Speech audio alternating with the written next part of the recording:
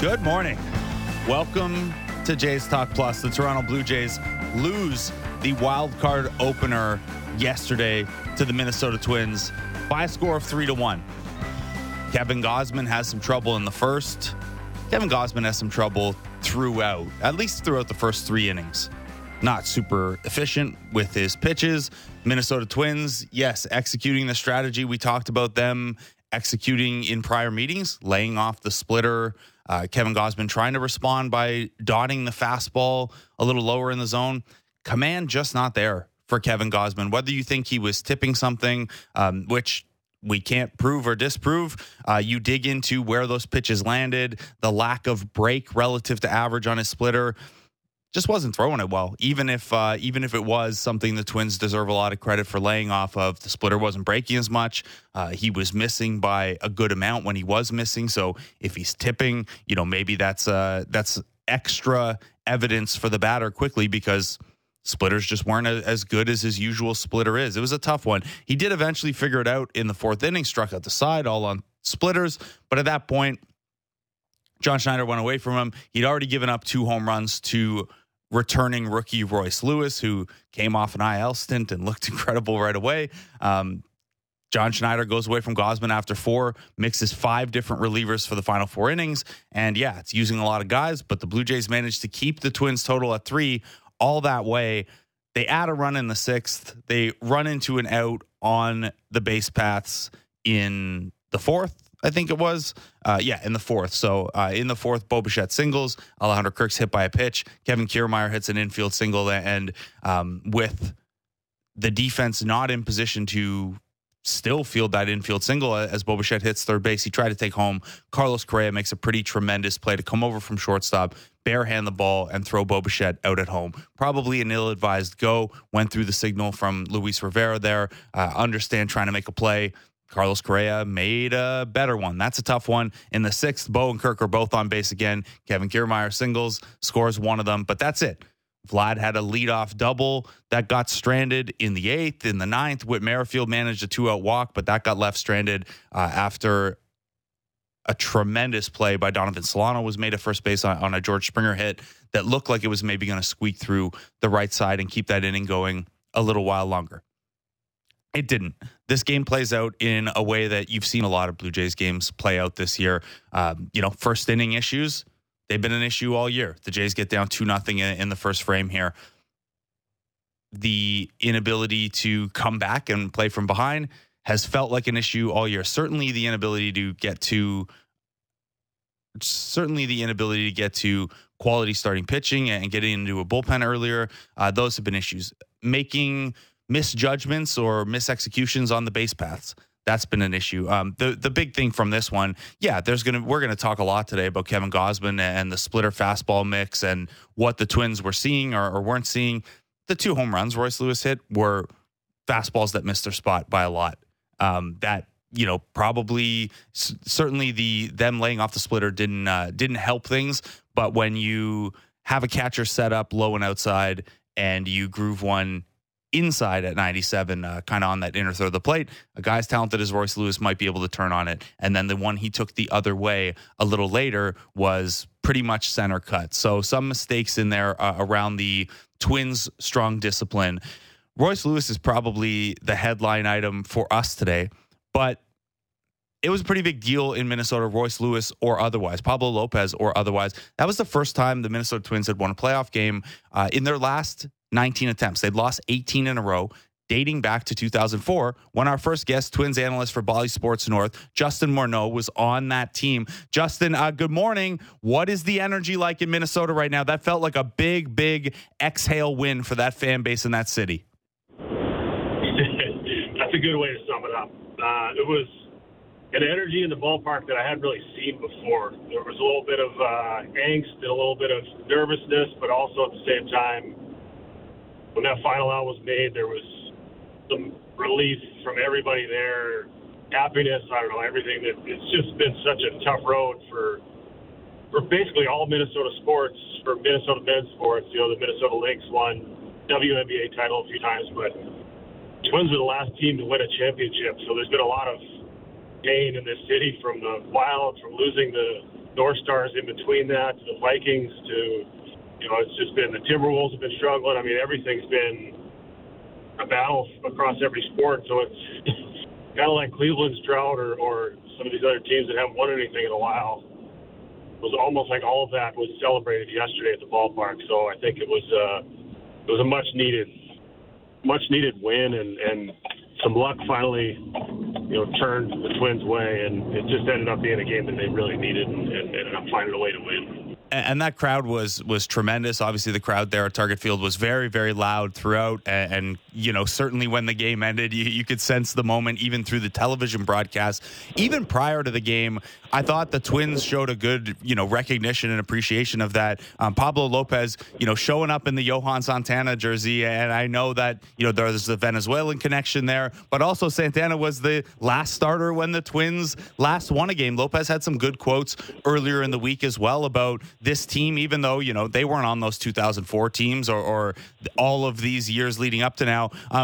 How big do you think it is to have a guy like Pablo Lopez, embrace that challenge and kind of, just embrace it and want to be the figure that's helping change that for the fan base?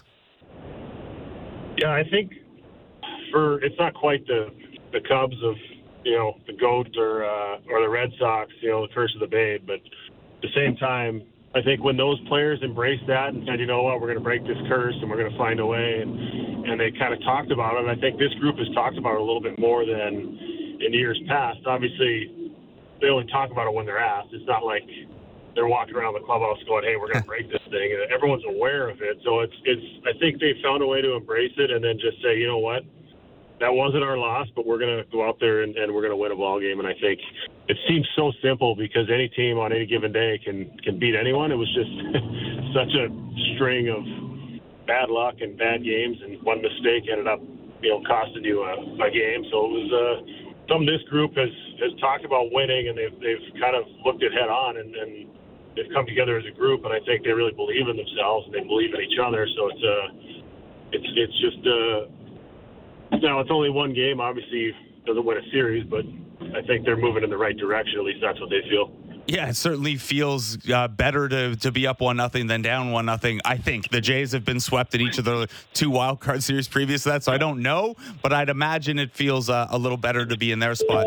So you mentioned, sometimes it had been one mistake here and there for the Twins over the years. It was one or two mistakes for the Blue Jays yesterday. Kevin Gausman struggled early in that game, and the talk going into the game was in 3 of the last 4 times he'd see the Twins. The Twins did a really, really good job laying off of the splitter and chasing the splitter out of the zone. They had done that better than just about any team. There were some theories that, hey, maybe he'd been tipping something. Maybe the way the catcher set up too early was tipping something. I guess when I look at where those pitches were located and to how they were breaking, to me, it's just, and I'm not, advanced enough to be able to pick up live if he's tipping something, but it really did seem like it's a discipline thing for us to lay off of pretty much anything low, because generally speaking, it's splitter low and fastball high.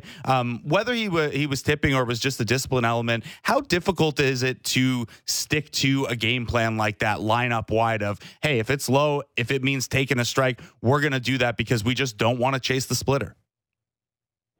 Yeah, I think this group, just having faced him so often, I mean, these guys have so many at-bats off him, and when you have a successful game plan against a guy that good, and everyone kind of sees it, you feed off of each other. And I think these guys, from everyone I've talked to, I asked them because, talking to whether it's Joe Siddle or whoever's asked, guys been tipping, have you heard anything from your guys? I asked the guys, they said, no, we didn't have anything on them. We just had a good game plan. And you're right. It's if it's up, it's a fastball. If it's down, you take it and you take your chances. If he's not locating that fastball at the bottom part of the zone, you're right. It seems to be a pretty simple approach, and you just stay disciplined within that approach. And I think they've done a good job of that. So the tipping stuff is, I don't know. I mean, it's so hard when you're standing in the batter's box to sit there and trust a tip. I remember David Robertson, who's still pitching now, when he was with the Yankees, he had a sub-2 ERA, and he tipped every single pitch he threw the entire season and still had a great year. So even if you know what's coming, sometimes it doesn't really make a difference. But we had every pitch that Robertson was throwing. I struck out looking because I knew what was coming, and I didn't. You get kind of caught in the middle of it. You're not really reacting. You're saying, okay, yeah, that is a cutter. All right, yeah, that is a curveball. And so I think to just say either if you know what's coming or if you trust the tip, it's one thing. But to stand in the batter's box and then have enough confidence if a guy is doing that, to take fastballs or to trust that he's not going to just hang the split. If you know it's coming, then you're probably going to look for something up, and you're probably going to try and hit it hard as opposed to just taking it every time. So I think the tipping stuff is unless it's obvious, it's hard to have confidence that you're not going to take fastballs down the middle or you're not going to miss a pitch that's very hittable. So I think they just have had a good game plan against them. They managed to stay disciplined as a lineup, and they've just done a good job of finding a way to put together good at-bats against one of the best pitchers in the game. Yeah, and this is a team that, season long has been fine with strikeouts. Hey, if you get behind an account, whatever. We lead the league in strikeouts. It's not the end of the world. And they're, as a result, a really high walk team as well. And I'd imagine some of this is, well, if you swing at a splitter low, you're not going to be able to put that lift into it that the Twins like their guys to put into pitches as well. Justin, when you look at this team, not just for now, but moving forward, how encouraging is it that they're able to execute and stick to a game plan like this with a pretty young group of core hitters? I think of an Edouard Julien. I have a million Royce Lewis questions for you after this one, but there are some young guys in this lineup who are, able to execute that specific and that discipline-oriented a game plan at a pretty young experience level here. Yeah, I think especially for Royce Lewis, who played less than 100 games between AA and AAA with the knee injuries that he's had. He's had 2 serious knee injuries, and he's missed the development time that almost every other player, including the COVID year, almost every other player across the minor leagues got. So what he's doing at the big league level, he's able to execute a game plan. It's really incredible. If you look at his development path, it's I don't know. We watch in awe, but I think the Twins are in a really good spot right now as far as backing up the prospects. And by that, I mean you have quality at the big league level. You have a team that's trying to win. And whoever makes it on that major league roster has forced their way there. We had, Trevor Larnach, a guy who's not on the playoff roster, but who was on the opening day roster. And I think it's incredible that the depth this team has. And when you're in a spot like the Twins are, where, all right, we have our best guys at the big league level as opposed to the top prospect who just happens to be in AAA and is on the roster.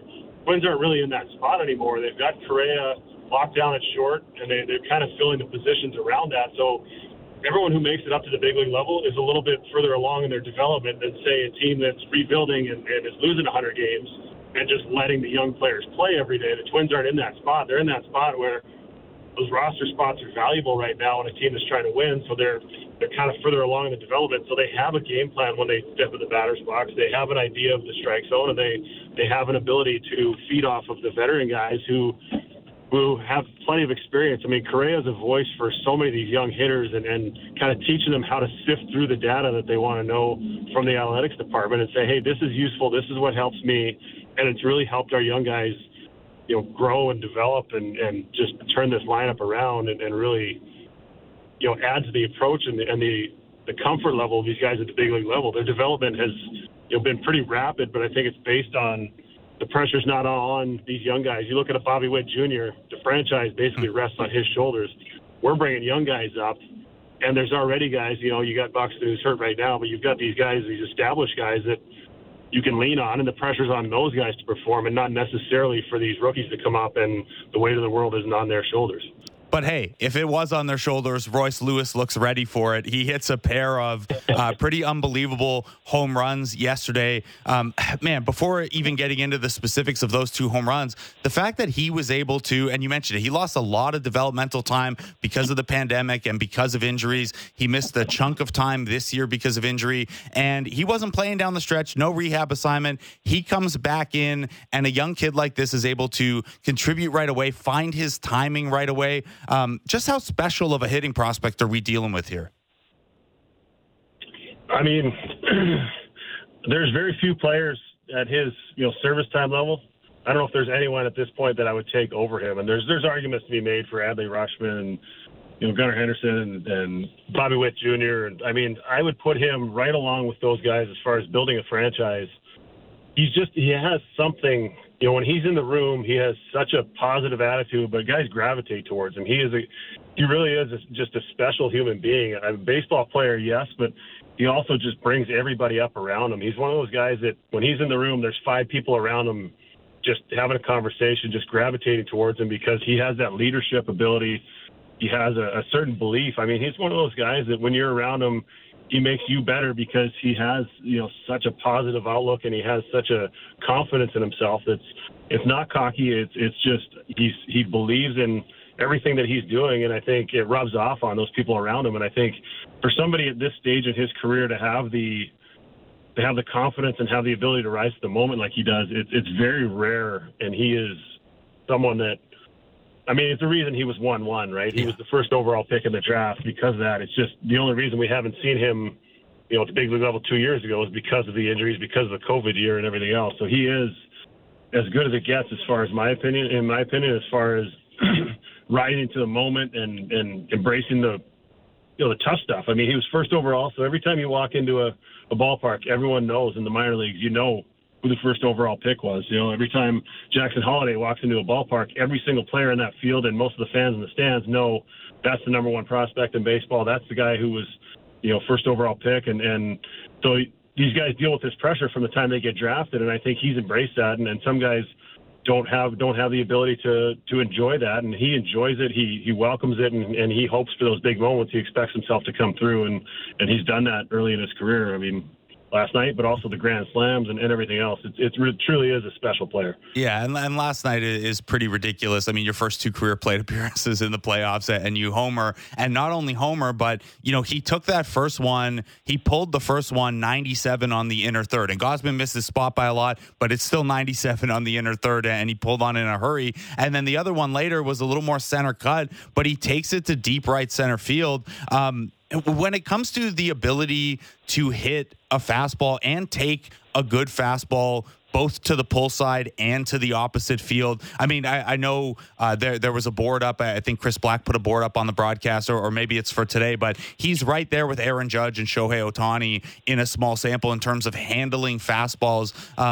That ability to not only handle fastballs, but handle them to multiple fields. How difficult is that? Not just for a rookie, but again, he's up there with Aaron Judge and Shohei Ohtani. This is a premium fastball hitter. I came away, I mean, I obviously we know he's good, but the ability to do what he did with 2 different fastballs, take them to 2 different places like that, I came away pretty amazed at those 2 home runs. Yeah, I think the first one obviously is impressive. He was able to pull the hands in, but the second one for me is something that's very few hitters in the game of baseball can do what he did there.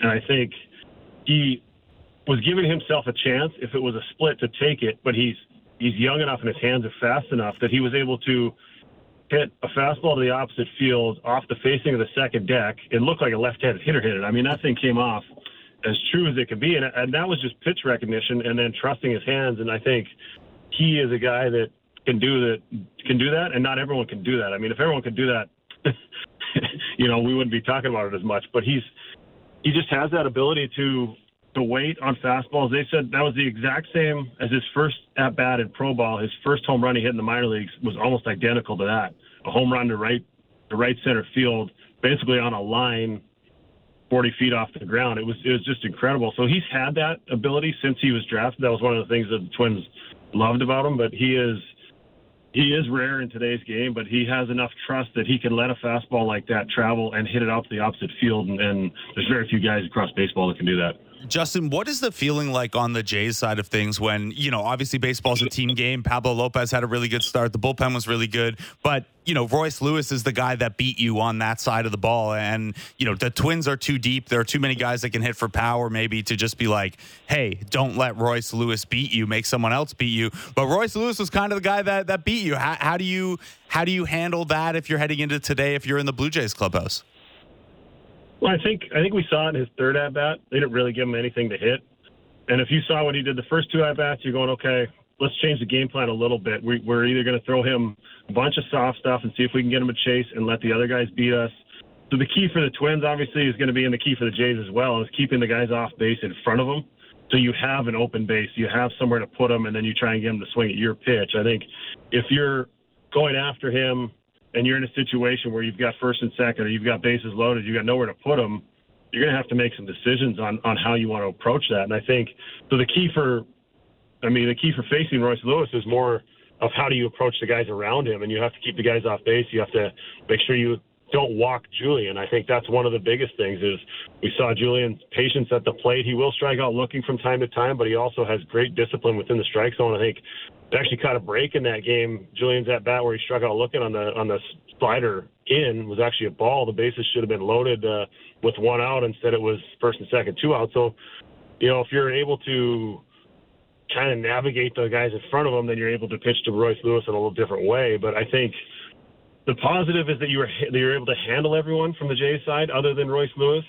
But the scary thing is you lost the game when you held the entire lineup down except for one guy. So are you going to trust that you can hold off the entire lineup that has been well balanced and power from top to bottom for 2 straight games? I don't know. And I guess you can look at it the same from the Twins side. Are they going to be able to hold down this Jays lineup and hold them down to 1 run kind of the way they did yesterday? So I think it's a really interesting matchup. It's a really interesting series, and it's a really interesting game today.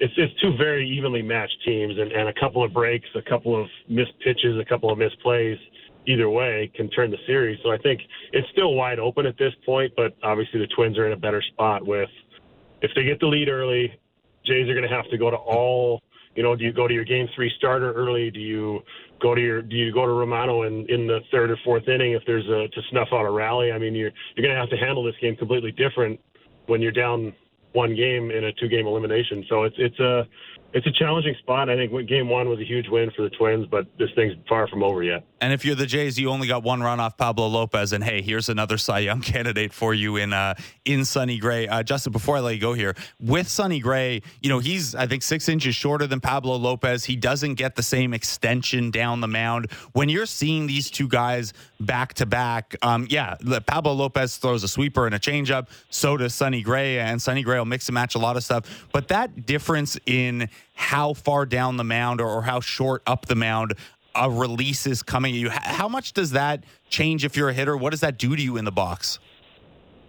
Well, I think it's different day to day, but if you have experience off of them, the difference, and you kind of prepare for it now. I think guys are a lot better spot as far as the pitching machines. They can, set it on, okay, this is Sonny Gray's breaking ball, this is Pablo Lopez's fastball, and you kind of get that same spin, you get that same ride. So I think guys are a little better prepared to handle different guys, and they have, once you have experience, okay, I remember this guy's fastball. It's got late run in on my hands from a right-handed hitter, or, that breaking ball, the curveball and the sweeper, 2 different pitches. But I know what the break of each one's going to do, and I think pitch recognition is so important. But I think they're so far, apart contrast as far as pitcher-wise go. You just completely reset the approach and you look for something different because they are 2 completely different pitchers. I mean, Sonny will spin it. He'll throw that cutter. He'll throw the slider. He'll throw the sweeper. He'll throw the curveball. And I think the challenge for him is you see spin, but you don't know how much it's going to break. And I think if he's able to locate his breaking ball to both left-handed and right-handed hitters, the different versions of it, he's very hard to hit. And then he's got enough fastball where you don't just sit soft, because he can run it up there to 94. He can run it up there to 94 with movement. So he's not a guy who's just flipping breaking ball after breaking ball, and you can just sit soft because, number one, he can locate it. And number 2, he can throw his fastball in the zone for strikes. So you can get caught with 2 strikes looking at a fastball because he has command and he has life on that pitch as well. Now, I've heard Sonny Gray can teach a lot of people how to spin a baseball better. You're throwing out the first pitch tonight. Are we going to see some breaking stuff from you, or are you going straight heater? Just trying not to bounce it. Justin Morneau, thanks so much for taking the time out this morning. I really appreciate it, and best of luck with that first pitch later. Yeah, thank you. I need it. Justin Morneau, Twins analyst for Bally Sports North, and an advisor in the Twins organization. Of course, a part of those teams the last time the Twins made a little bit of noise in the postseason, and they don't have to worry about that 18-game playoff losing streak any longer. A streak the Toronto Blue Jays have to worry about. They're down 1-0 in the wild card. They got swept in 2 games in the wild card in 2020. They got swept in 2 games in the wild card in 2022. They don't want to head into 2024 coming off of 3 consecutive sweeps. You don't want to come off of, or not consecutive, but three sweeps in your last 3 playoff appearances over 4 seasons. You want to come off a win regardless, but you certainly don't want to have another sweep hung on you. Let's take a break. See how Keegan Matheson's feeling down in the Twin Cities. Keegan joins us next as Jays Talk Plus continues on the Sportsnet Radio Network and Sportsnet 360. Diving deep into Leafs, Raptors, Jays, and NFL. The JD Bunkis Podcast. Subscribe and download the show on Apple, Spotify, or wherever you get your podcasts.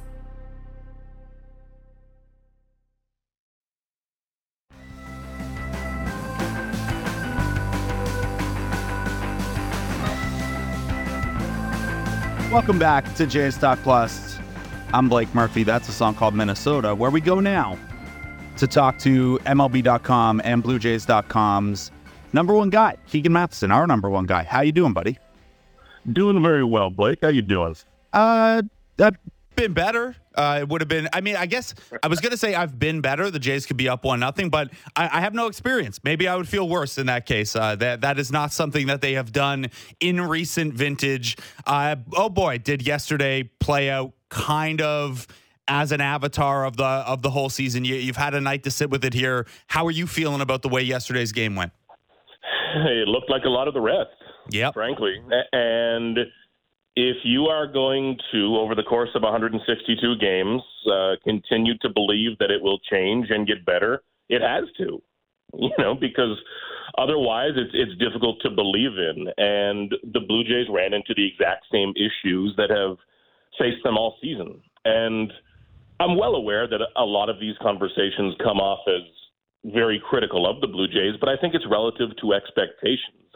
I know they had a winning record. I know they are in the postseason. I'm down the road from the stadium. I get that. But it's about being a team who can win in the postseason and take that next step, evolve a bit. And what we saw last night was Kevin Gausman getting no run support. We've seen that. I've wrote that story so many times I can write it blind at this point. We saw an out on the bases from Bo Bichette. It wasn't as blatant an error as we've seen through the regular season. Carlos Correa, what a play. But these are the same things we've seen all year, the same conversations we've had. And all of a sudden, there's only tomorrow. There's not, we'll figure it out tomorrow, next week, next month. It's today, period, or you're done. That's it. It's, this is...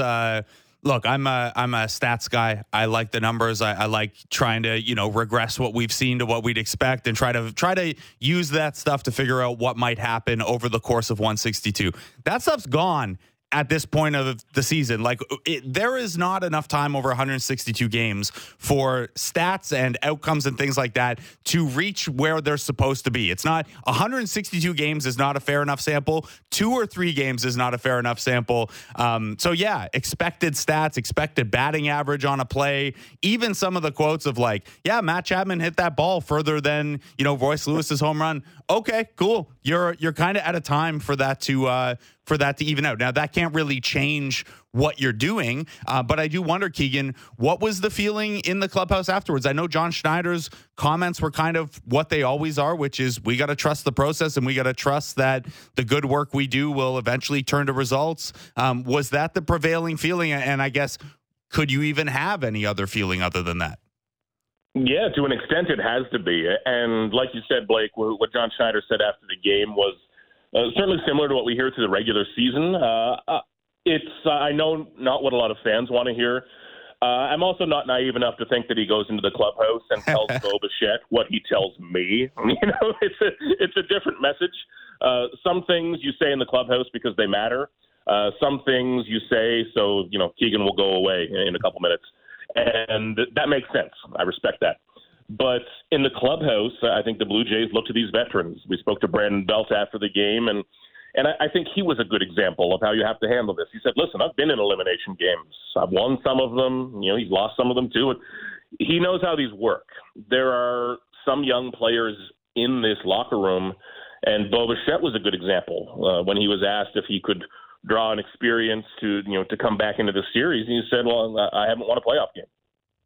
That's the reality that the Blue Jays are looking at right now. So they need to look to George Springer, to Brandon Belt, to these veterans who have been there and have at least seen a series like this be on the brink and come back. It's not about thinking about winning a World Series today. It's winning one game. You have to like your chances if you are the Blue Jays. Even very broadly speaking, Blake, in any situation like this, I typically lean towards the team that's playing for their lives to come out with a pretty good one. But this is where all of that talk of veterans and their value, this is what it's for. This is why you sign guys who are 30-plus and have been to the postseason. It's for these exact days, these exact mornings, frankly, at breakfast, in the clubhouse, having lunch at BP. That's what they're for. And to your point, who was the best player yesterday? Probably Kevin Kiermaier, who's been around the block in that regard a little bit.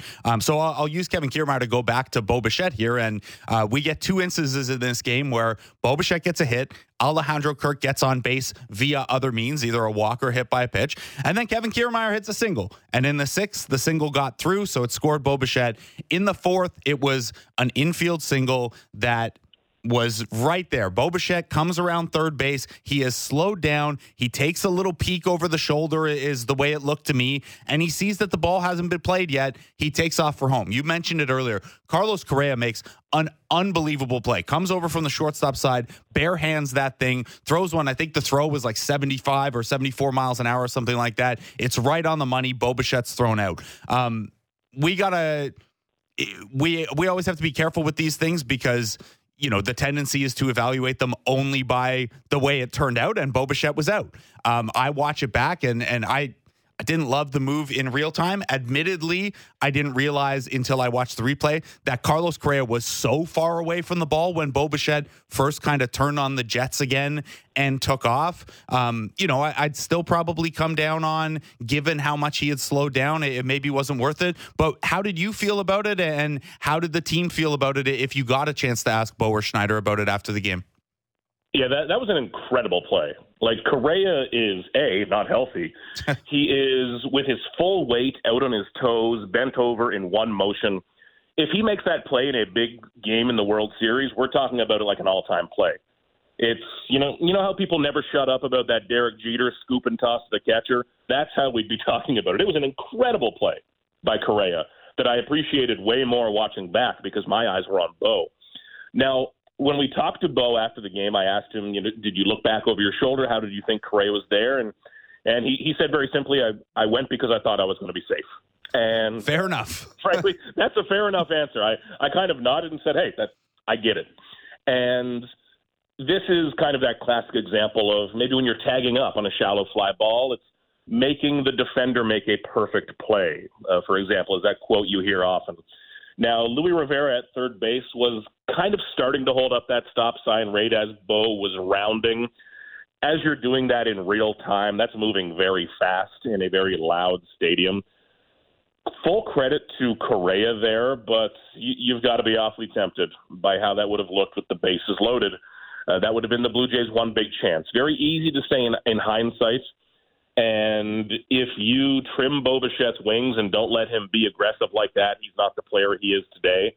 But in those moments, with the maybe unfair benefit of hindsight, it's a tough one. John Schneider said last night he hadn't exactly had a chance to look back on it. And Bo, very simply, very directly, and I guess very fairly said, hey, I went because I thought I'd be safe. And that's, I think, where any reasoning starts for that. Yeah, and hey, he's arguably your best player, right? So if you're going to trust someone's judgment, maybe it's his. Now, this is also one where, I was talking with some people after the game about, the analytics or what the numbers say about that. And to be honest, the lower the offensive environment, the more trouble you're having scoring runs. You don't want to burn outs, but an extra 90 feet or getting a run across becomes more valuable, right? Because it's more scarce. However, in that particular situation, even if, and I don't think Bo Bichette ran through all these things in his head. I think like he said, he thought he'd be safe, so he ran. Bases loaded, Matt Chapman up. This is the first time Pablo Lopez had looked anything but, absolutely pinpoint precision and sharp. So I think, yeah, again, like I said off the top, I probably lean toward I would have preferred he not go. But again, like you said, you can justify it. I wonder, Keegan, in your opinion, and this is, Bo doesn't have to wear this. I just want your take on it. The fact that the Blue Jays have struggled in this regard all year. I've used the stat on the show before, and I don't have the exact number handy, but I think they finished the year 4th in outs on the bases, and this is before we incorporate stolen bases and caught stealing. They were 4th in outs on the bases, and the 3 teams that were out more were all far more aggressive. So on a percentage basis, the Jays not only had a lot of outs on the bases, but percentage-wise, it was not great for them. Is that something where 162 games in, that should nudge your base strategy to be a little more conservative in those situations, even if you are having trouble scoring runs? It should. Ideally, it really should. And I have more of an appetite for those outs on the bases when you're talking about teams like would be at the top of that, Blake. If you are an organization that is drafting and developing and promoting fast, aggressive base runners, that's your identity. Hey, cool.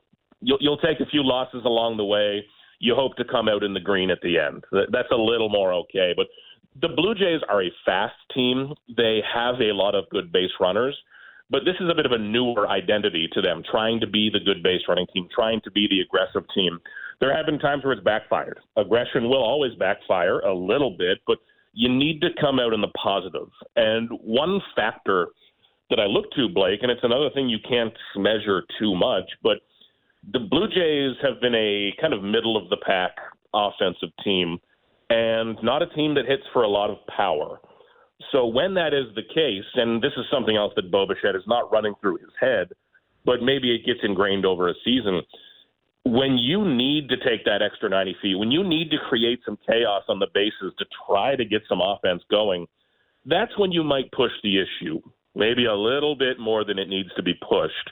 If you're a team that is absolutely slugging, if you're the 2021 Blue Jays offense with Marcus Semien, Vladdy playing like an MVP, it's a little easier to stop and say, hey, 10 seconds from now, I'm going to jog home when this guy hits a grand slam.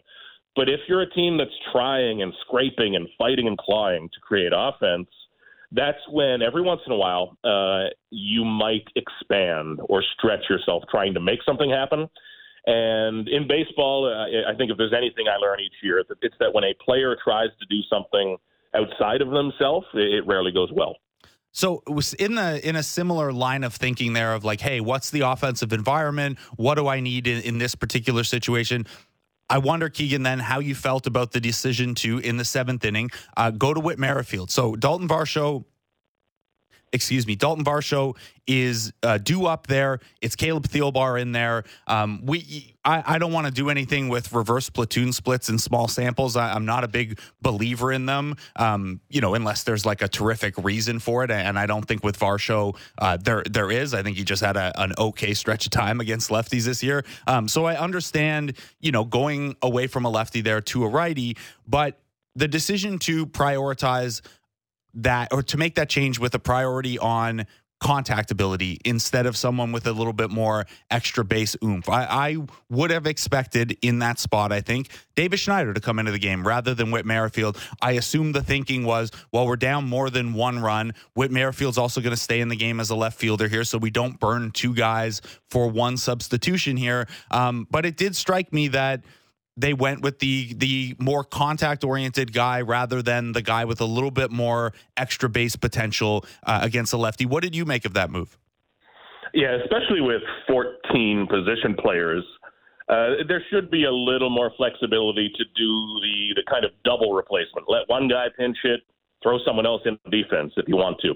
Now, this conversation would have looked a lot different if there was a line drive that eventually got over Whit Merrifield's head that Dalton Varsho would have caught. But you need to chase offense. You need to chase offense. And Davis Schneider, I think, he did not tear down the stretch. He had a couple of good games at the end that I really like to see from him, that final game with some hard-hit balls. He is your big chance off the bench to change a game. You're rolling the dice a little bit, but with his power, with his uppercut swing that creates so much loft on the ball, if you are trying to chase a home run and chase a big blow, I think he's a great option. The Blue Jays, in going to Merrifield, they were betting on that single. They were betting on that double to try to get things rolling. But wouldn't surprise me if you do see a Davis Schneider at some point today, especially if the Blue Jays are chasing, because he is that power bat. We talked about it a lot after the trade deadline, that the Blue Jays still need that righty power bat somewhere. Davis Schneider's that. He came out of nowhere. He had an incredible season. And beyond the hype and the cult hero mustache Davis Schneider conversation, I just think he's a really good hitter. And I think he's a guy who can come in, knows his swing extremely well, and a little bit like Danny Jansen in a bit of a parallel way, just a guy who knows what he's good at and does it. I love to see that from a hitter. And I think that on days he's not playing, this is for today, but next season and beyond, I think he's going to be a very good pinch hitter in his career because of how individual and how well he knows his own approach coming off the bench. 0 for 2 so far as a pinch hitter, but yeah, you can only that's not enough of a sample here to really judge. And of course, in his small Major League Baseball window this year, he absolutely mashed lefties. So I'll be curious to see how that one plays out a little later today if it comes up. Keegan, we've spent a lot of time talking about the lack of offense here, and that's because the Blue Jays lost 3-1, and Kevin Gausman never gets run support. And even though, as James and T.O. on Twitter provided us with the stat head query, the Jays had more games and more wins in games where they allowed 3 runs or fewer. This is how they are built to win a 4-3 game if they need to build a 4-3 game. So that's why we're talking about the lack of offense here. There was also a path last night where we would have led talking about Kevin Gausman, and Kevin Gausman would have been the big story because, like happened last year and like happened the year prior when he was with the San Francisco Giants, Kevin Gausman didn't have the best of wildcard series performances here, or I guess in 2021 it would have been NLDS, not wildcard, but still not a great performance from Kevin Gausman early. We heard a lot leading into this one about the Twins' history against Kevin Gausman. They'd seen him 4 times over the last 2 years. In 3 of those instances, they did a great job laying off the splitter when it was out of the zone. Yesterday, the splitter location wasn't particularly sharp. The splitter movement wasn't as, it didn't break as much as we're used to seeing. Of course, Kevin Gausman also finished his outing with 3 straight strikeouts on the splitter, just to make sure this is a messy narrative. But what did you make of how the Twins handled Kevin Gausman and how he executed or didn't in response to what the Twins were doing? Yeah, they had a great game plan against Kevin Gausman, and that's the one small risk with Kevin Gausman. If we get really annoying and dig down on Gausman, everyone has one potential weakness. Jacob deGrom has it. Every pitcher has it. And with Kevin Gausman, he's a guy who was the right choice for Game 1. Fantastic season, incredible pitcher. But we have seen it a couple of times where an opposing lineup will either be holding off on his splitter or have a very good game plan against it. And he is someone who pretty much goes fastball splitter. And John Schneider said after the game that Gausman's splitter was not carrying the zone, which is wording we hear sometimes after these outings. And for people listening, that means that the splitter needs to look like a strike, and then drop out of the strike zone at the very end. Instead, when it looks like a ball out of his hand, it's only going to become more of a ball. You're not going to get those swings and misses that he eventually got in that final inning. So it was a tough one for the Blue Jays. They were warming guys. I think it went Cabrera, Tim Meza, Jimmy Garcia, those first few innings, just in case. And it looked like Gausman had to battle through it. I also do not know how it feels for 40,000 people to be taunting my name. That can't feel great, It's a tough environment. That stadium was incredible to be in yesterday. So this was a matter of a game plan that was so well executed. You saw it from the very start with Julien with the leadoff walk there. That set the tone for who the Twins were.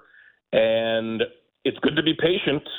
We've seen that, but you have to do damage. And in a game where neither team exactly tore it up, the team that hit for more power won. That's how it's going to go in these tight games sometimes. And Gausman eventually found it, but like you said as well, there's only been a couple of pitchers in Major League Baseball with less run supports.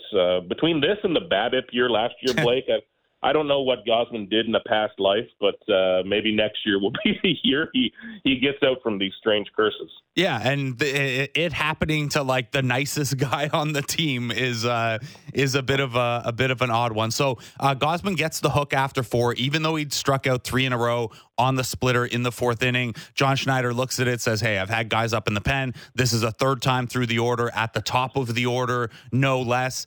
Probably doesn't want Gausman to see Royce Lewis a 3rd time. So he goes to the pen, and 5 different relievers cover 4 shutout innings. They did the job. As much as people and I was quibbling in real time a little bit, or at least working through the decisions in my head, John Schneider got 4 more innings out of that bullpen shutout. They kept the lead they kept the score at 3, which is all you can really ask from a results perspective. And none of those guys threw too many pitches. Jordan Hicks threw 25, so he's probably, I know John Schneider said he's available today. He's probably yellow, or like a pale yellow at least on the board. Everyone is available today except for Kevin Gausman. What do you think John Schneider's eagerness to go into some of the less expected names will be? Obviously, if Jose Barrios just pitches unbelievably, that is going to inform some of this. But if Jose Barrios is having, an average start where he's headed for, say, 3 earned over 5 and change or something like that, how quick do you think the hook is going to be today? And how likely do you think it is that we see one of the other starters in this game at some point? Yeah, I think they might be warming up right now, frankly. I think John Schneider is going to be very ready. It would stun me if Jose Barrios sees anybody a 3rd time today. And if you can max him out, get some of that strikeout ability he has, that he showed in his last start, early on, that's where you want him. Mow through that lineup once, see what you get on them twice. But the Blue Jays can be aggressive as they want with this bullpen. And this bullpen is so good. What they showed yesterday, Chad Green especially, that just impressed me so much. Coming back from TJ like he did and ramping up to be ready for a moment like that, he looked fantastic. This bullpen needs to be given the chance to shut down some wins. I think back to the 2021 offense that I mentioned earlier, Blake. I think that's one we're going to talk about for a long time. If you don't get this rotation and this bullpen past a 2-game wild card, that's going to be a paragraph I write in stories for 10 years. What if this 2028 team had that 2023 pitching staff? Remember them, how great they were, one of the best in Blue Jays history. You need to get them further than this because it's such a talented group. That's up to the offense, but I trust that bullpen. Obviously, the Blue Jays rotation has been incredible this year, but they need some support because they are holding up their end of the bargain over and over.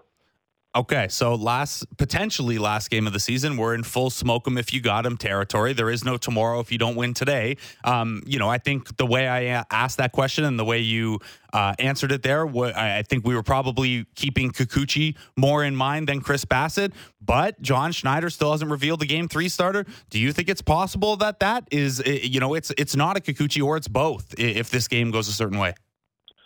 Definitely possible that it turns into a both situation. Kikuchi's the interesting variable for me just because of how the Twins build their lineup. Yeah. They have so many platoons. They are a little better hitting righties than lefties, generally speaking. So Kikuchi would line up a bit better just based on his handedness. Now, Yusei Kikuchi has been one of the stories of this season. He's been fantastic. He has showed everyone what it looks like when a pitcher gets confidence. He's been fantastic. But he has been in such a routine. If you throw him into the bullpen, he trots out in the 5th inning today. Is he going to look like his 2023 starter self? Or would you rather trust a reliever in that spot and have Kikuchi for a potential tomorrow? Is his upside higher than going to Mesa, Chad Green again, Jimmy Garcia, Swanson? That's a big decision based on matchups, and I think that's when you get really drilled down, Blake, into what these front offices look at, even beyond handedness. Is a hitter particularly susceptible to high fastballs? Do they have a swing plane that makes them struggle against a splitter from Eric Swanson, et cetera, et cetera? There's going to be a lot of scenario planning, to borrow a buzzword from MLB front offices here. And, man, oh, man, I think they'll be aggressive, but Kikuchi and I said this before the game yesterday, and it's only gotten more interesting. I think he's the mystery piece in all of this, what you do with Kikuchi. It's going to be fascinating to see. And like you said, they structure their lineup, or at least did yesterday. Lefty, switch hitter, righty, lefty. And at least two of those guys are guys that if it goes lefty, they're going to yank them for a pinch hitter. So there's also a scenario, Barrios goes twice through. Kikuchi gets the lefty part of the order so that when the righties come around in leverage, they're facing righty instead of those same lefties, which we saw play out a little bit yesterday as the game went on. Fascinating chess match here. Fascinating chat with you as always, Keegan. I know you got to head down to the ballpark. Have a great day. You got it, buddy. We'll talk soon. Keegan Matheson of MLB.com, of BlueJays.com. Next time we talk to Keegan Matheson, maybe it's about Ricky Tiedemann's really good start in the Arizona Fall League yesterday. Let's hope not. Let's hope it's about an ALDS series that would require the Blue Jays to win today as Jose Barrios takes on Sonny Gray. 4:38 first pitch on Sportsnet, on Sportsnet Radio Network, Sportsnet app, Sportsnet Plus. Yeah, it's a big one. It's now or you're done. Jays Talk Plus isn't done. We get a show tomorrow no matter what. We get another hour of this show. So we're going to take a break. On the other side, Madison Shipman will join us, and we'll have Mike Petriello later in the hour as Jays Talk Plus continues on the Sportsnet Radio Network and Sportsnet 360. Your daily dose of everything NFL. It's the Fan Checkdown with Matt Marchese and Donovan Bennett. Subscribe and download the show on Apple, Spotify, or wherever you get your podcasts.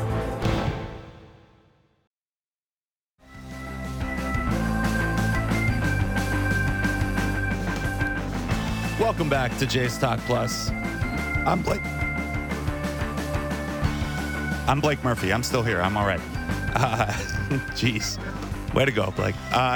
Toronto Blue Jays apparently have my voice in a bad way here. They lose yesterday 3-1. They're down 1-0 in this best 2 game out of 3 wild card series in Minnesota. Back here in Toronto, Madison Shipman was holding it down on Blue Jays Central with Joe Siddall and with Jamie Campbell. She joins us now. Madison, good morning. How you doing? I am doing really well. How are you, Blake? I'm good. Voice crack there off the top aside. We'll push through. Before we get into some of the specifics, obviously you played. You have a lot of playing experience. Must-win game situation, and not the, hey, it's August and we've lost 4 or 5 kind of must-win that gets thrown around. Literally must-win or your season's over. Any sort of superstition or routine change or anything like that for you on a day like today? I was actually a very superstitious player about certain things. I had certain routines that I did every single day. So I made sure that I still did those superstitions. Even if we had a bad day the day prior, I would still go out there and do my individual superstitions. But I do feel like when it comes to postseason games, there is this extra element of butterflies in your stomach, if you will. And I think it's important to realize that those feelings are okay and those feelings are normal, but how can you get those butterflies to fly in formation is what my coaches always used to say. So knowing that those feelings are all right, but channeling them into focus. And that's what I always tried to do, was really channel all of those emotions into focus. Maybe it was a specific game plan up at the plate or something specific when it came to a defensive shift that I would put all of my focus in. And those were some of the ways that, I could try to help my mind not let the moments get too big, because of course, how much is weighing on you when you come into a game like today with your entire season on the line, but you don't want to let those negative thoughts intrude into your mind too much. So it's transferring that energy in a different direction, a more productive direction, to hopefully get things back on track. Easier said than done, but yeah, that's got to be the goal with it here. So Madison, when you were playing, you were also a pretty tremendous shortstop, and obviously yesterday there are a lot of good plays. There's the nice play at first on George Springer's would-be single through the right side in the 9th. There's a nice play from Michael Taylor Jr. in center. Royce Lewis hits 2 home runs, but not to answer the question for you, that Carlos Correa play to throw Bo Bichette out at home in the 4th inning, is that play of the game for you? Oh, absolutely. And just looking at where Carlos Correa was even playing before that ball was put into play, Bo Bichette over at second base, Correa was pretty much playing behind Bo Bichette when he was taking his leadoff. So that's how far up the middle he was playing. And he was reacting to it just about as slowly as it was hit into the infield. And then he turned on the jets as soon as he realized it got past the third baseman. But when you look at that play from Bo Bichette, I know it's easy to look back and see how far he was thrown out by and say, oh, he shouldn't have gone. but that's a play where it's all just driven by instinct. And as soon as Bo Bichette saw that he might have an opportunity to score, he went ahead and took it. And it was going to take a perfect play and a perfect throw from Carlos Correa to get him out, and he was able to execute that. And making a throw like that is not easy when you're running towards that third base line, having to throw back across your body, get that throw to the catcher in time to get Bichette out. So I don't fault Bo for trying to take a chance and trying to score on that play, because it was going to have to take a perfectly executed defensive play to get him out. And you got to tip your cap to Carlos Correa, because he was able to do exactly that on a play that is not easy, especially where he started out to begin that play, all the way practically playing in center field, it almost seemed like at one point. And by the way, recovering from plantar fasciitis still. It's Yeah, go ahead and throw that in there too. Yeah, it's pretty ridiculous. And Bo Bichette, of course, a shortstop, probably has an idea of how difficult a play that would have been. So we can understand that one. And Bo Bichette basically said after the game exactly what you just said, Madison. He thought he had a chance to be safe. He thought Correa would have to make a terrific play to get him out. And that's the way it goes sometimes. More generally, though, the Blue Jays have had a tough season when it comes to those type of plays and those type of decisions. At this point in the year, is that something you personally, were you in that clubhouse, or you as a player would have maybe found yourself being a little bit more conservative with at this point in the year? Even though obviously offense is at a premium for this team, they've struggled to score. They have not been particularly successful in those moments, though. Would that affect your decision making, do you think? I think it would be hard for me to go into a playoff game and try to be less aggressive, if that makes sense. I feel like you always want to be aggressive. Now, you want to be smart at the same time. I mean, I don't think that was a decision that Bo took lightly. But I just always like to err on the side of aggressiveness. Now, of course, like we said, looking back on that play, it's easy to say, hey, the smart thing would have been to just go ahead and stay at third base and to try to pass the bat along to your teammate. But with the way that the Blue Jays have struggled with runners in scoring position at times, maybe that kind of led Bo to be a bit more aggressive in that situation. But really, what it came down to me was him reading speed and direction of the ball, knowing Carlos Correa is coming off of an injury, knowing where he was playing at the beginning of that play before the ball was even put into play. And all of those things factored into his decision to go ahead and try to score on that play. And when you watch the replay, it's such a difficult play for a base runner, too, just because of where the ball was. He didn't just stop once, but he almost had to stop twice to turn around and see where the ball was before he decided to take off. And at the time that he turned back, there was nobody even close to touching the ball. So I still think that I like the aggressiveness when you come into a game like even today. You can't just sit back and hope the game comes to you. You still have to have an aggressive mindset, whether it's base running, up at the plate, out on the pitcher's mound defensively. I don't like the idea of coming into games like this and trying to rein back that aggressiveness, but I like the erring on aggressiveness, going out there, playing smart, but still going out there to attack the game every single pitch. Because if you sit there and let the game come to you, that's when a team like the Twins is going to take full advantage of it. And Bo certainly had that aggressiveness at the plate, as we've come to expect from Bo. The single that had put him on base in that situation was on a sweeper that was way outside of the zone, but he thought he could, put a bat on it. And then his other single was an 0-0 pitch that, change up that sat a little too much of the plate. So Bo certainly aggressive at the plate as well as on the bases there. A bit of a rough night for the Blue Jays elsewhere in the lineup, though. Kevin Kiermaier had a 2-hit game, but the Jays only mustered 11 base runners in the game, and that's with a reach on error. That's with a hit batsman. So only one of those come through. Madison, we've told this story a bunch of times over the years. The Jays bats just kind of couldn't come around, especially it especially comes up when Kevin Gausman's on the mound for whatever reason. John Schneider said after the game that he thought they adjusted well to Pablo Lopez as the game went along. Obviously the runs didn't follow that. Would you agree with that? Did you see some good process things, even if process doesn't keep us warm on Thursday if they're not playing still? I think there were times where you had flashes of some good at-bats. I mean, you mentioned Bo getting those hits in the fourth and the sixth inning. Now, he's not one that's going to go up there and take a lot of pitches. He's going to swing at pitches that are outside of the zone because his bat-to-ball skills are incredible, and he can hit pitches that are in the left-handed batter's box and find a way to drop them out into the right field gap. But the inning that stands out to me that I really think was the difference maker in the game was actually after Pablo Lopez had exited the game, but it was that 8th inning.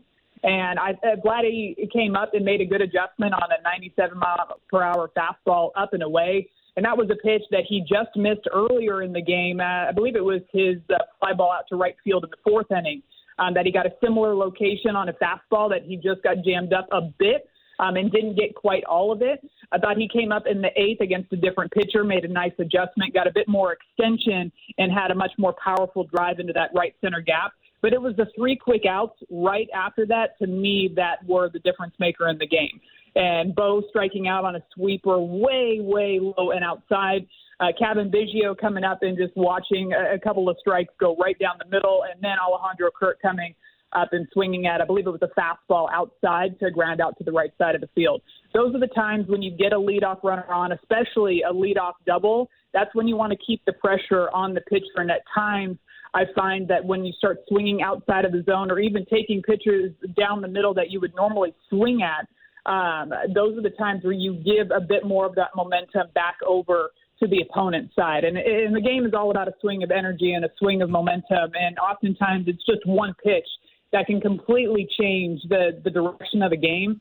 And in that inning, I just felt like those 2 consecutive strikeouts followed up by the quick ground out, it just really sucked the air out of that entire Blue Jays dugout in that 8th inning. Yeah, that's a tough one to come back from. And certainly with Bo Bichette at the plate, you're not going to, throw a bunt down or something like that. He has led the American League in hits 3 years in a row. I think you're going to trust that guy to get a hit and keep that moving along. But as those 3 things kind of snowball together, it's a tough one to come back from. And then, oh, by the way, it's Yohan Duran coming in, who throws 103 with arm side movement. Good luck with that. Okay, tonight's going to be, this afternoon rather, is going to be a different challenge. Sonny Gray is no less effective than Pablo Lopez, but he comes about it a very different way. He'll throw 6 pitches, kind of use them all over the zone, 5 of them to righties. He'll throw all 6 to lefties at times. The one thing he really does have in common, though, with Pablo Lopez is they both rely on that sweeper a lot for swing and miss. And that's kind of been an en vogue pitch this year as more pitchers have tried to develop something to, complement their slider or their curveball or something like that. In Sonny Gray's case, hitters have hit 0.97 against it this year and swung and missed at it over 40% of the time.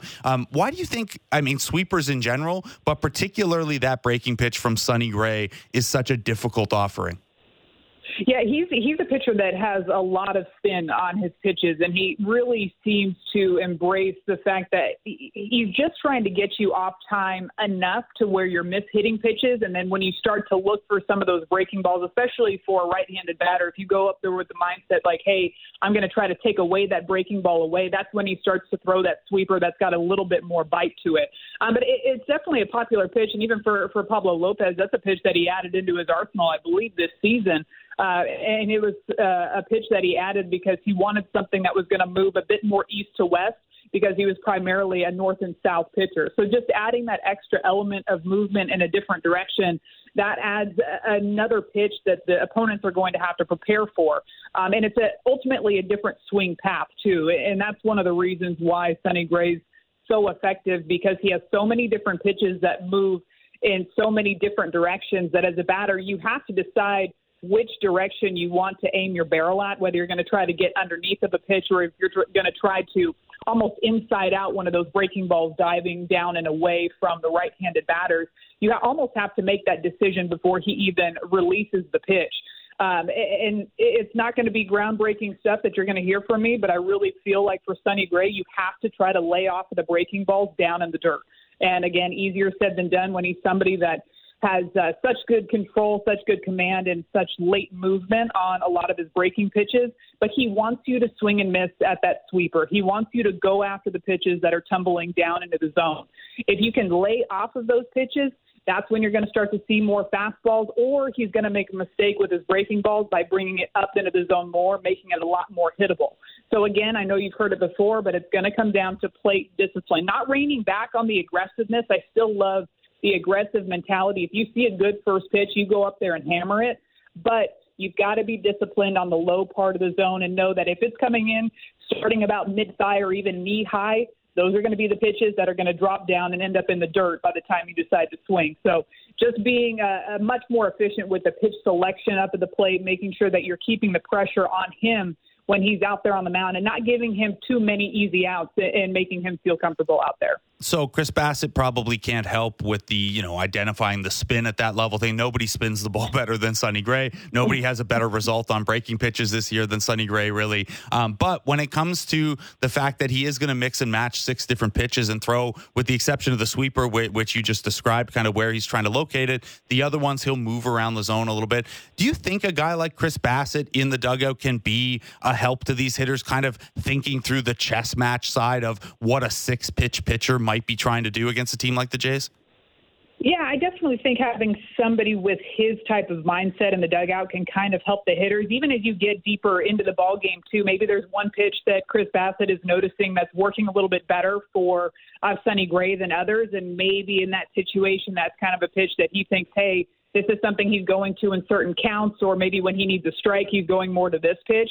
I definitely think that's a pitcher's type of mindset that can help you into the batter's box. And I always found that I tried to have a pitcher's approach to my at-bats throughout my career too, because at the end of the day, pitchers want to get ahead. They want to try to throw strikes early in the count. That way they can throw some of their breaking balls down in the dirt, if you will. So if you go up there with that pitcher's mentality of, hey, he's trying to get ahead with this pitch, he wants to get comfortable, he wants to throw a lot of strikes, try to flip the script on him. Maybe go up there and sit on a pitch that you wouldn't normally early in the count to try to take it away early in the ball game. Or just go up there and be very disciplined on that low part of the zone, or go up there sitting fastballs. If you're somebody that's an extremely good fastball hitter, go up there thinking, hey, at some point he's going to have to throw a fastball if I lay off of those pitches down in the zone, and go up there and hammer it. And you even saw an example of that last night. It was, I believe it was the last batter that Pablo Lopez threw to was Kevin Kiermaier. And throughout the season, Kiermaier has been such a good fastball hitter. So you would think maybe he would try to stay away from it. But you know what? He threw Kevin Kiermaier a fastball and he drove it into left field. So pitchers make mistakes. They will make mistakes. But it's all just about being in a mindset to be able to capitalize when great pitchers do make those mistakes in these types of games. Yeah, and message received when Yohan Duran comes in and throws Kiermaier 3 of the big hook curveball in a row to strike him out there. Not gonna mess around with the fastball in that spot. You just made a case for how the Blue Jays could maybe benefit in terms of their discipline at the plate and their approach against Sonny Gray. And it struck me that it sounded an awful lot like what Minnesota was probably talking about coming into Kevin Gausman's start yesterday. So, Gausman the Blue Jays scored 1 run. You can't do that and expect to win the game. But Kevin Gausman also struggled more than you would hope for your game 1 starter to struggle. He gives up 3 over 4 innings, chased after 4, some trouble, not just locating the splitter, but it didn't have quite as much break as we're used to seeing. I know some of the talk coming in, Madison, was, maybe he tips against the Twins. The Twins have picked something up because of the history there. I'm not sure. Full disclosure, at the end of the game, I switched over to the other game, so I didn't catch what you and Joe were talking about after the game. But what did you make of that? When I look, on the fly, it maybe felt that way. When I look back at the pitch locations and the pitch breaks and things like that, I wonder if it was more just it was a poor execution day for Kevin Gausman. What did you think of his start and the Twins' approach against him? Yeah, Joe and I joked. I will say that I've spent more time than I care to admit trying to pick Kevin Gausman's pitches, almost as if I'm going to go up there and hit off of him myself, because there was so much hype coming into this series just about how the Twins seemed to have something on Gausman. And maybe they did have something on him earlier in the season, but after watching their at-bats yesterday, I'm leaning more towards the side of they just had a really good team approach against him. Mm-hmm. And, you're going to see the splitter, you're going to see the fastball, and it just seemed collectively 1 through 9 that they did a really good job of, again, laying off the splitter that's down in the zone and forcing him to either bring it up in the zone or go after the fastballs, which is what ultimately Royce Lewis ended up hitting both of his home runs on, were on fastballs. And, I can get Joe Siddall fired up about the fact that Royce Lewis is a very good fastball hitter, and yet he's got 2 fastballs that he hit out of the park. So I thought it was a game where the Twins just executed a very good collective game plan of forcing Gausman to bring his pitches up into the zone. And now the thought was maybe, if he keeps throwing that fastball low in the zone, will that neutralize the fact that they have to respect that he's going to throw strikes there, so you have to get the bat off of your shoulder and take some more hacks at the splitters down. Ultimately, you saw him make that adjustment. I believe it was in the fourth inning where he ended up striking out the side. He brought the splitter up just a bit more. He got a couple of calls low in the zone with the splitter, threw some fastballs low in the zone, and coincidentally ends up striking out all three batters there. So you saw Gausman make the adjustment in the fourth, but it was just a bit too late. By that time, the Twins had already scored those 3 runs. So I'm not convinced after watching yesterday's game that the Twins had something on Gausman's pitches. I just thought they executed a very good game plan against him, and they made him work right from the beginning of the ball game. You mentioned you were trying to pick something up as if you were in the box. Yeah. Was that something that you were good at as a hitter? You could pick something up over the course of an outing?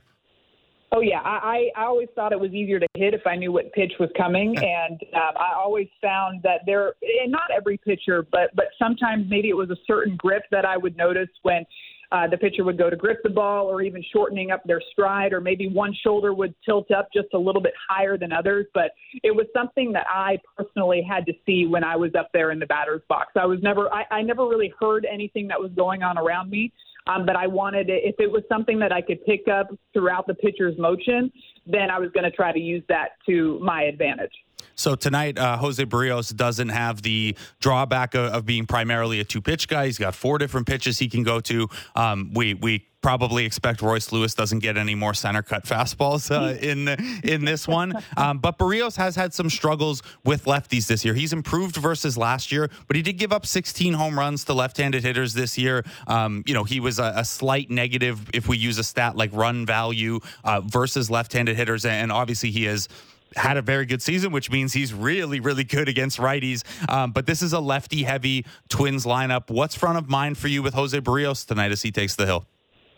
It's still going to be that sinker, and to me that's been the difference maker in him having much more success against left-handed batters this season than he has had in seasons past, and it's the movement on the sinker. Now, I believe it was against the Yankees, his most recent home run that he gave up against a left-handed batter, and it was actually off of the sinker. Aaron Judge ended up hitting a home run off of Berrios' sinker in the following series. So that does seem to be a pitch that opponents are obviously well aware of, and some batters go up there hunting for that pitch. But I do feel like when it's located in the right spots, it's a very tough pitch to hit, whether you're right-handed or left-handed. But that's the pitch that's going to be the difference maker. If he can locate it, especially down and into those lefties where it starts almost like it's going to hit them in the left-handed batter's box and it curls over into that strike zone in the low part of the zone, it's a tough pitch to get really solid barrel on. Now, if he has a tendency to leave it up or start it a bit too far inside of the plate to where it leaks out over the middle of the plate, that's where he can get into some trouble. But I like the way that Berrios has thrown this entire season, just his ability to move balls in different directions. And again, it kind of goes back to the conversation we were having about Sonny Gray, where as a batter, when you've got pitches coming in that are moving in different directions, you have to decide which angle you want to use your barrel to attack that pitch on. And if you end up choosing the wrong direction, that's where you either come around the pitch or you get jammed up on something. And ultimately, that's what Berrios has done really well. And the Jays are definitely going to need a really solid start from him again today. And as good as the Twins have been hitting righties with those lefties, they don't hit righty changeups at an elite level. So maybe the changeup playing off of that sinker is an important one here for Berrios as well. Madison Shipman, I know you said that you were superstitious as a player. Today's an elimination game for all of us too. There might not be a Blue Jays Central tomorrow. You doing anything different on the broadcast superstition side heading into this one? I think I might change things up a little bit. Obviously, the pregame meal that I had yesterday did not work, so I'm thinking I might change up the pregame meal a bit. Who knows? Maybe that might be the ticket that changes the way that this ball game goes. There you go, or a different set of kicks or something. I know we can't see them when you're center table on Blue Jays Central, but we all got to do our part and mix it up a little bit today. Madison Shipman, thanks so much for taking the time out this morning. Awesome, thank you.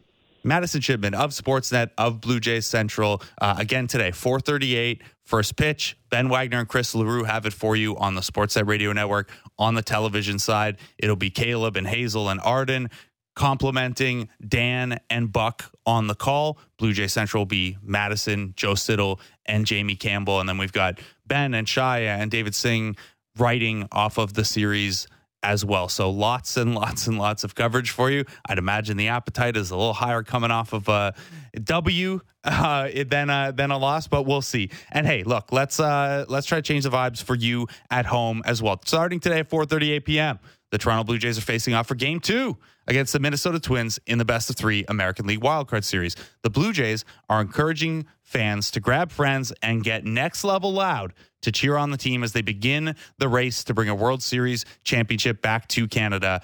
To help fans gear up, they've given us Blue Jays swag packs to give away this week. To enter for a chance to win today's, text in today's code word Bichette to 590-590. Again, that's Bichette to 590-590. You can win a Blue Jays swag pack that hopefully is useful to you for more than just the remainder of today. In a little bit here, we're going to talk to Mike Petriello. We'll take a national look. He did a lot of work teeing up this series over at MLB.com. He's also a Twins fascinating series for Mike Petriello, where he does a bunch of Blue Jay Central TV pregame and he does a bunch of Twins radio pregame.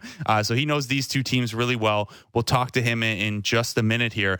A note that I kind of joked with Keegan about earlier, but if you are curious about this kind of thing, Ricky Tiedemann made his Arizona Fall League debut yesterday. He threw 5 innings and threw 77 pitches. That's probably the headline item, given how they'd been trying to make sure he gets more innings in and making sure he's built back up as a starter for the near future. A 5-inning, 77-pitch stint is on the longer end of what he's been able to do this year. He also struck out 7 and only allowed 1 earned run. So the results were there as well. If you're trying to keep up with that, you could just go to MLB.com/Arizona Fall League. And yeah, you can keep up kind of day to day. Damiano Palmegiani had a big first game there, and Ricky Tiedemann's the headline item in the second game, even though he took the hard luck loss. One run over 5 innings, and you get hung with a loss. Who does he think he is? Kevin Gausman with that level of run support? I kid. Look, we're going to take a break. We're going to continue to tee this one up with Mike Petriello of MLB.com. Take a closer look at Jose Barrios against Sonny Gray tonight. Talk a little bit more about Royce Lewis and why Jose Barrios should probably tread very lightly with his fastball. Mike Petriello next as Jays Talk Plus continues on the Sportsnet Radio Network and Sportsnet 360. Everything Raptors before and after the games. The Raptor Show with Will Liu. Subscribe and download the show on Apple, Spotify, or wherever you get your podcasts.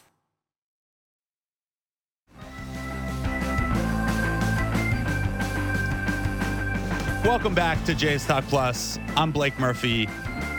Mike Petriello has done a ton of great work on Blue Jay Central television pre-games this year. He's also done what I imagine is great work. I'm not listening to a lot of Minnesota Twins pre-game radio, but he's done a lot of that as well. He is uniquely qualified to have set this series up over at MLB.com. He joins us now. Mike, good morning. How you doing, buddy?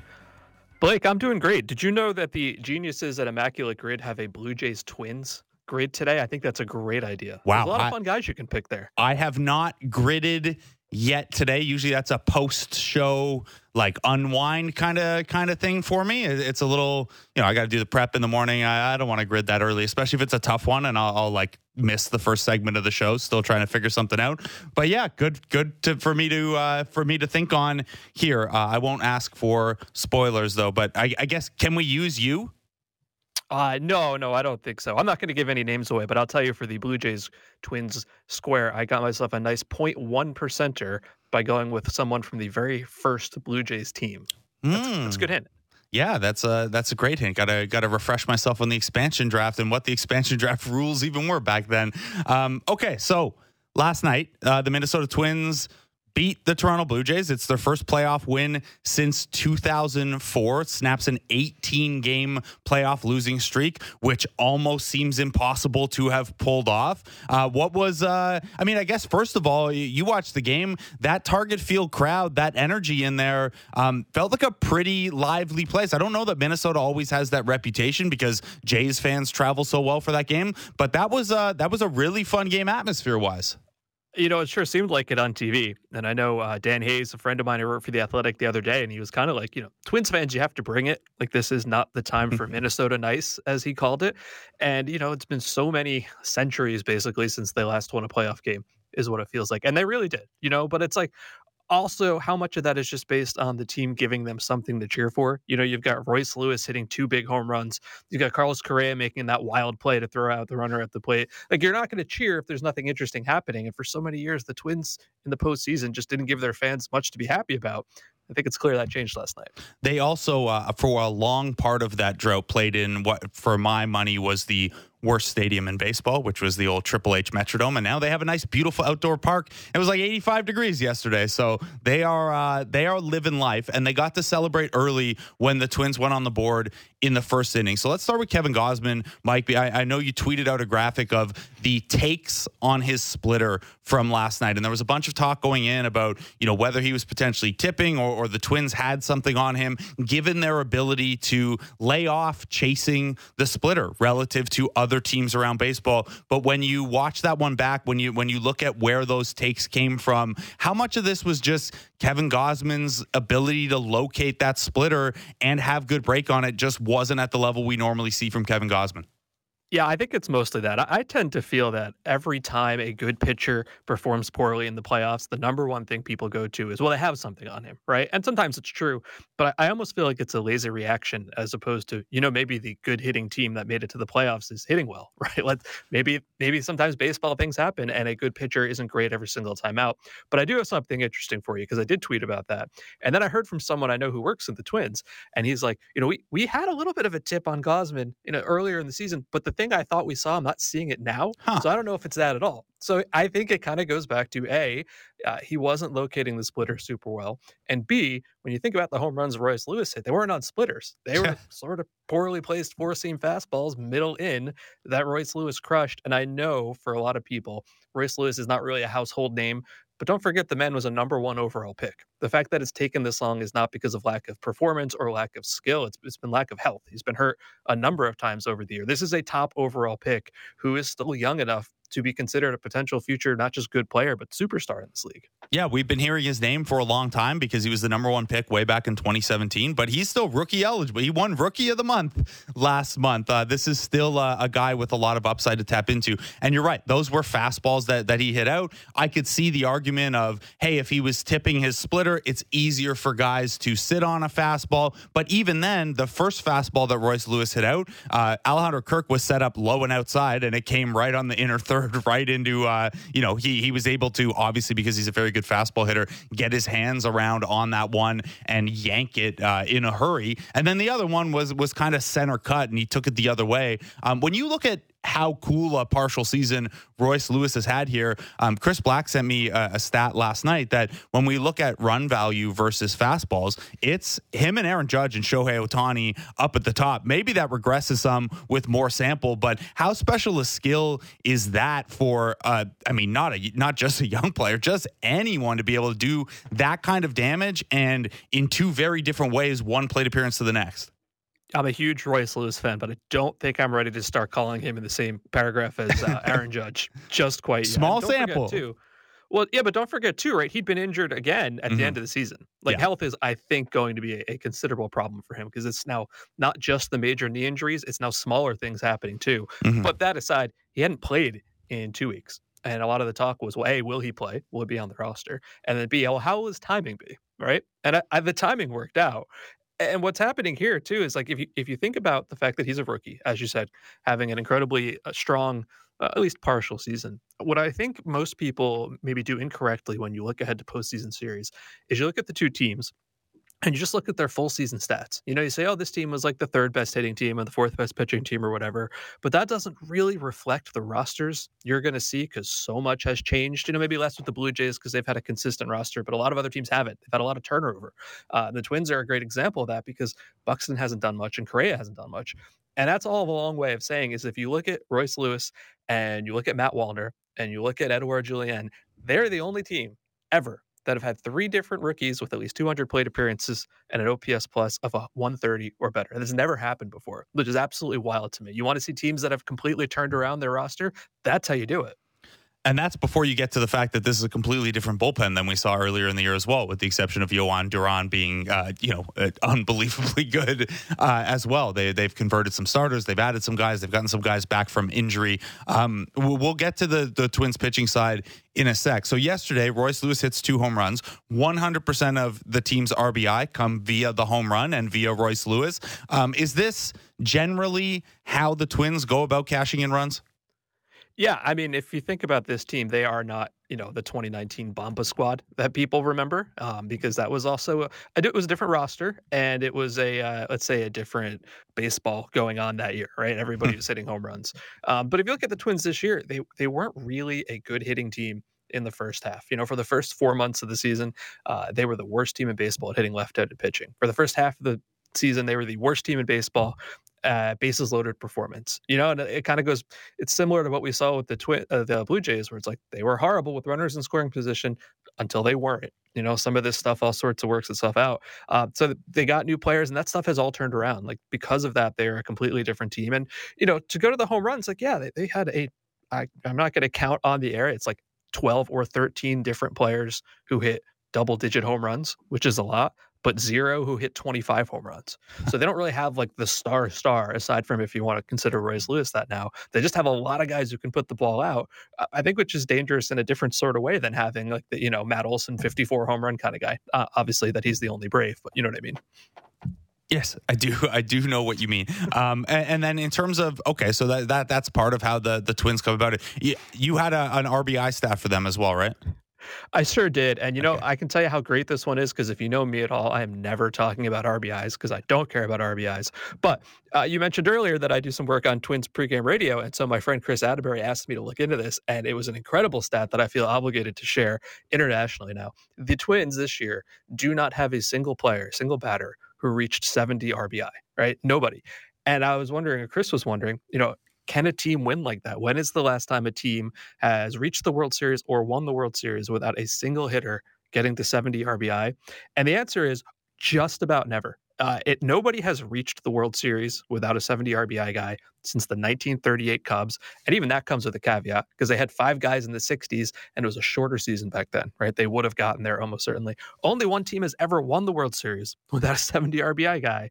The 1908 Cubs, the literally Tinker to Evers to Chance Cubs. So the Twins are trying to overturn that kind of history. And I get it. It's unfair. Like I said, the rookies came in mid-season and they would have had they played all year, but they didn't. And so that's what we're looking at here. I think it's the wildest thing. The top Minnesota Twin hitter finished 92nd in runs batted in this year. That was Carlos Correa. There's obviously the injury element and things like that as well. So on the other side of this, the Twins offense wasn't unbelievable yesterday, even if we can appreciate the discipline and really appreciate Royce Lewis. They put up 3 runs. That's a winnable ball game. The Blue Jays have won 4-3 games all season long. They were the number 1 team in baseball winning games when they allow 3 runs or fewer. Scoring only 1 run, big problem. They'll go from Pablo Lopez to Sonny Gray tonight. What are you looking for with Sonny Gray? Obviously, Pablo Lopez gave the Blue Jays a lot of trouble with the fastball, changeup, sweeper mix. Sonny Gray is going to throw a lot more pitches in terms of number of offerings, but it's going to be the sweeper there from a righty that's probably front of mind for the Blue Jays against Gray as well. Yeah, this is a slightly imperfect comparison I'm about to make, but I look at Sonny Gray as like mildly better Chris Bassett in a sense, where he throws like a ton of different pitches and a lot of spin, and he's not afraid to challenge with the fastballs in the zone. And I think there's some similarities there. When I look at Gray, the number one thing that pops out to me is home runs, and the fact that he has not allowed almost any. 8 home runs in 184 innings is totally elite. It's I believe the best or second best home run per 9 by a qualified starter this year. And if you can just do that, if you can manage to keep the ball in the ballpark and not walk everybody, like almost the rest of it is gravy. I know I'm oversimplifying a little bit there, but it kind of comes down to me. If they can hit him hard, if they can get a ball or 2 out, they're going to be in good shape. And if they don't hit a home run, they're not going to win. And I don't want to oversimplify baseball to home run derby. I know it's wildly more complicated than that, but he's going to throw a lot of first pitch fastballs. He's going to throw a lot of spin, all other times, and they got to pop one of them out. Because if that doesn't happen, I think it's over. Yeah, and look, it's not like the Jays are particularly adept at going deep either, right? They're 16th in home runs on the season. Their home run per fly ball is not particularly strong. And yeah, I just brought up the stats. So among pitchers with at least 80 innings this year, Sonny Gray's first in home run per 9 with just 0.39. Ridiculous. And the next closest is Stroman at 0.59. So you're talking about he's beating other starters by a significant margin here. I saw you, I'll ask more specifically about the sweeper just because I saw you tweeting about it, and we saw Trevor May and Brent Rooker tweeting about it as well. It's kind of been the en vogue pitch this year, even though it's not, actually really a new pitch. But why do you think so many pitchers have been able to find success with that pitch this year? I think the big difference between now, let me start with this. It's not a new pitch, right? You want to tell me that Bob Gibson threw a sweeper back in the 1960s? Like, totally fine. I would absolutely buy it. The only thing new this year is a new label. It's being labeled differently than the traditional gyro slider. And the reason for that is simple. It's because there are so many pitchers who are now throwing both and saying they have both, that they're two different pitch types being used differently. And what has changed recently is not that guys are learning how to throw it or able to throw it. It's just that the technology has allowed you to identify what works for that, how to get to some seam shifted wake if that's the kind of pitch you're throwing.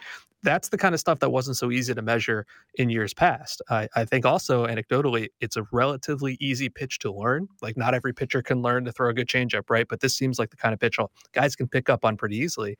So the reason that a new label was required was simply, it's not the same kind of pitch, and to kind of mash everything together and say this is a guy's slider when we know it's a different pitch, especially used differently in platoon situations. Like, that's a huge part of it, is you throw it differently to different handed batters, is a big deal. And I know a lot of people get upset that there's a new pitch type, as though every pitch type that could exist was invented in 2008 and handed down on a tablet and could never be changed. But I would ask you this: should every fastball just be called fastball? Right? Don't you want to know a four-seamer or a sinker? Because I feel like that's a big deal. And that's sort of where we're at with this too. Yeah, and then there's the Kodai Senga of it all, is like sometimes it is a new pitch we haven't seen before. With respect to the sweeper, someone should have wrote about this for MLB.com in, I don't know, mid to late April and given us all a little primer on what we were seeing and what to expect there. Too bad no one did that, Mike. Yeah, no, I should go back in time and write the article that I think I did write, and maybe bring it back up today via a self-retweet. There you go. Okay, so let's zoom out, and there were 3 other games, and this is a Blue Jays show, but there was a lot going on around baseball, and it's important to keep an eye on, trend-wise, and to, I don't know, just to keep an eye on what's going on. And you tweeted something out before you came on with us here, just a shocking number about fastball velocity yesterday. 95.6 miles an hour was the average fastball velocity yesterday. 44% of those were 96 or higher, which is way up from even 2010. And you made the joke about all pitches were invented by 2008 and the tablet was handed down. I know there's this discussion sometimes about like, the radar technology or how we measure velocity has changed over the years, and like, that's true by the decade, but not since 2010 necessarily. What do we make of that? Like, obviously, we know that velocity's gone up, but for it to be this extreme, where 96 is now an average fastball in a playoff game, I don't know, man. It's hard to contextualize that in terms of like, hey, what should a player do at the plate today, against the guy who throws reasonably hard? Yeah, I think 2 things are true here. First, I will totally admit to a little bit of a day one bias there, just in the sense of we're not talking 30 teams, right? We're talking just the teams that played yesterday and just their best starters. Like, for example, Zach Wheeler was throwing 98, but if the Dodgers were playing yesterday and Kershaw was starting and he's throwing 88, that would change things. So, like, I'm totally willing to cop to that. But even so, like, this is matched to what we have seen for years and years and years. Pitchers are actively trying to throw harder. The biggest bump I have seen, like I think the breaking point was between 2020 and 2021, because what we heard from so many pitchers, especially the guys who were not in the majors in 2020, who were not pitching in the minors because there were no minors that year, they were like, listen, I spent my whole year trying to get better in non-game situations, right? I was able to basically use this wasted year as a lab, and I tried to throw it harder, or I tried to learn a new pitch, right? And when you saw a big jump after that, I'm certainly not saying it was a good thing for anything of that year to have happened in any way,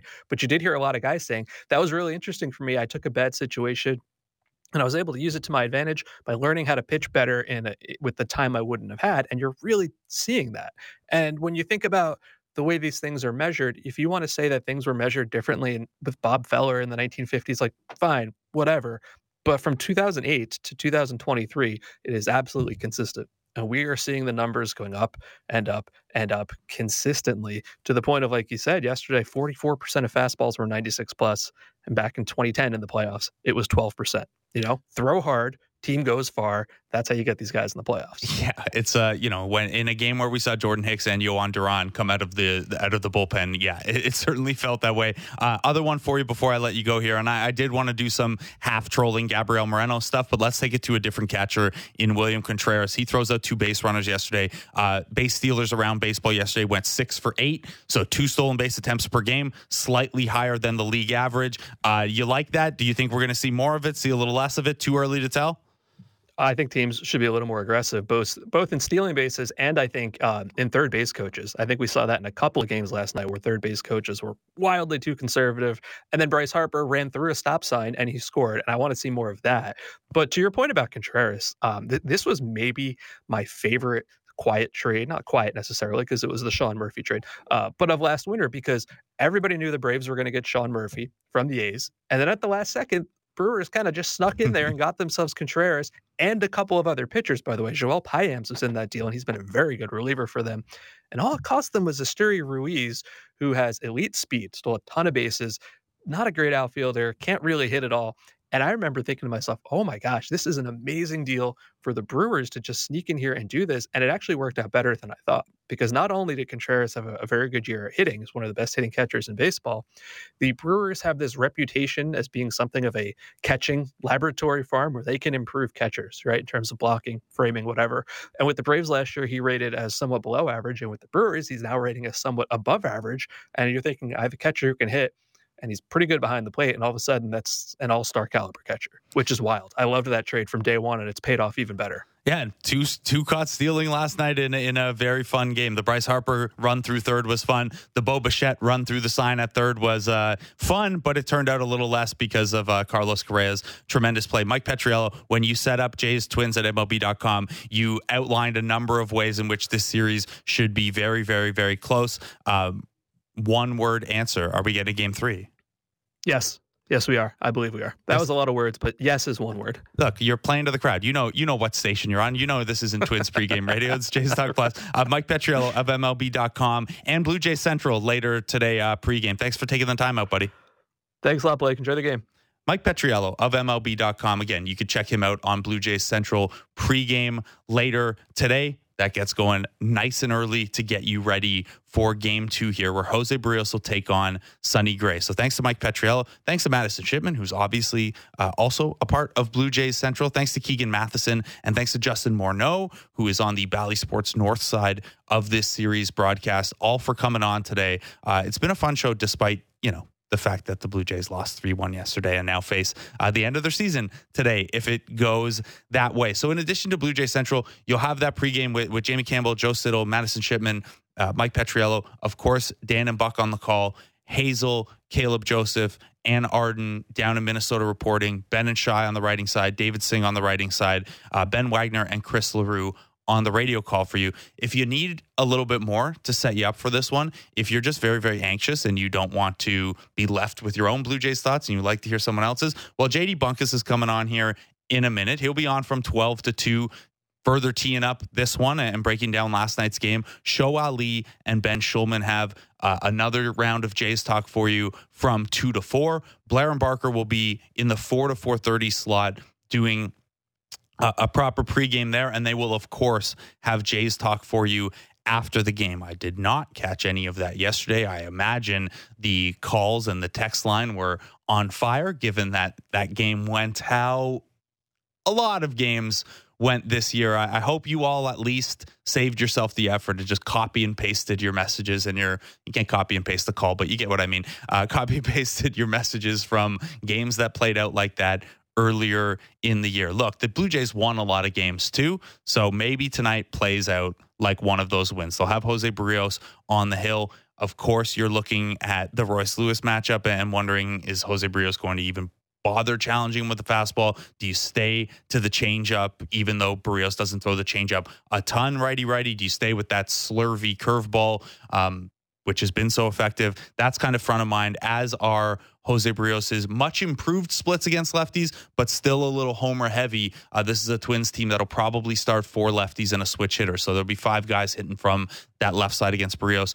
On the Jays side, it'll be Sonny Gray, 6-pitch mix. If you are a lefty, get ready for that changeup. If you are a righty, get ready for that nasty sweeper. All of his stuff spins like crazy, but he's a guy you can get to. You're just probably not going to get to him via the home run. Be an interesting one. The Jays put 11 base runners on yesterday and only scored 1 of them. They had 0 home runs. The Minnesota Twins had 2. That was a big factor. Thanks for listening today. We'll be back tomorrow at 10 a.m. Win or loss.